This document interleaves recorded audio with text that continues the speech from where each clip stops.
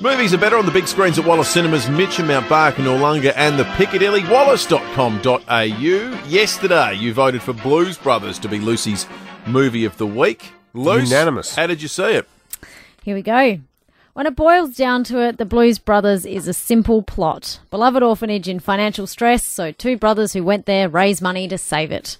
But it was fabulously entertaining. The creative concept of hunting down their old bandmates and especially seeing Aretha Franklin and Ray Charles was just pretty good.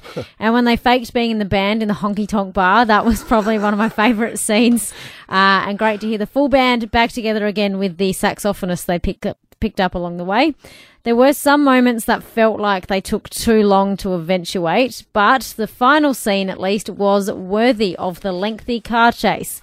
It was my favourite scene in the whole film. All the cop cars chasing the brothers back into Chicago. Not only were the cops chasing them, they had the Illinois Nazis, who I felt were a random addition to the film, but necessary, and also the enraged country and western band, the Good Old Boys. They all run into the courthouse. After they paid the orphanage tax, they save the day, and then they turn around and there's 1,000 guns pointed at their faces and they all get arrested. Here is some of that cop chase.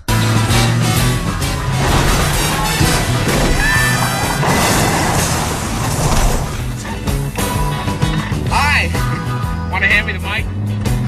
Thanks a lot. Hi, this is car, what number are we? 55. Car 55. We're in a truck.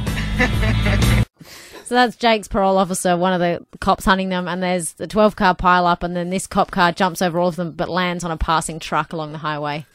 So that was John Candy saying... I'm glad you loved it, Lise. It's an excellent movie, isn't it? It's just great fun, escapism, musical soundtrack. And I mentioned yesterday, Carrie Fisher is that weird Patty Hearst ex-girlfriend of John Belushi. Mystery Woman. There were many highlights. The Mystery Woman was one. Because of that, I'm giving it 4 stars. Yeah! Is it the highest ever? No. You've got to keep up with my movies, Will. 4.5. 4.5. 2 of them have got Shawshank. 4.5. Oh, okay. This is a 4. How many? There's not been many 4s, though. I reckon this 4 is the plus. 5th 4th star. Okay. Anyway. Wow. How good Big Ray endorsement. Charles. And Aretha Franklin singing in that diner. Yeah. Pretty good. Well, I gave it 4 stars. Thank you, Luce. Excellent work. Another movie next week. The Bowl will merge on Monday, back in its normal place. 28 after 8. David Kosh, not too far away. David Penberthy and Will Goodings, 6 to 9, 5AA Breakfast.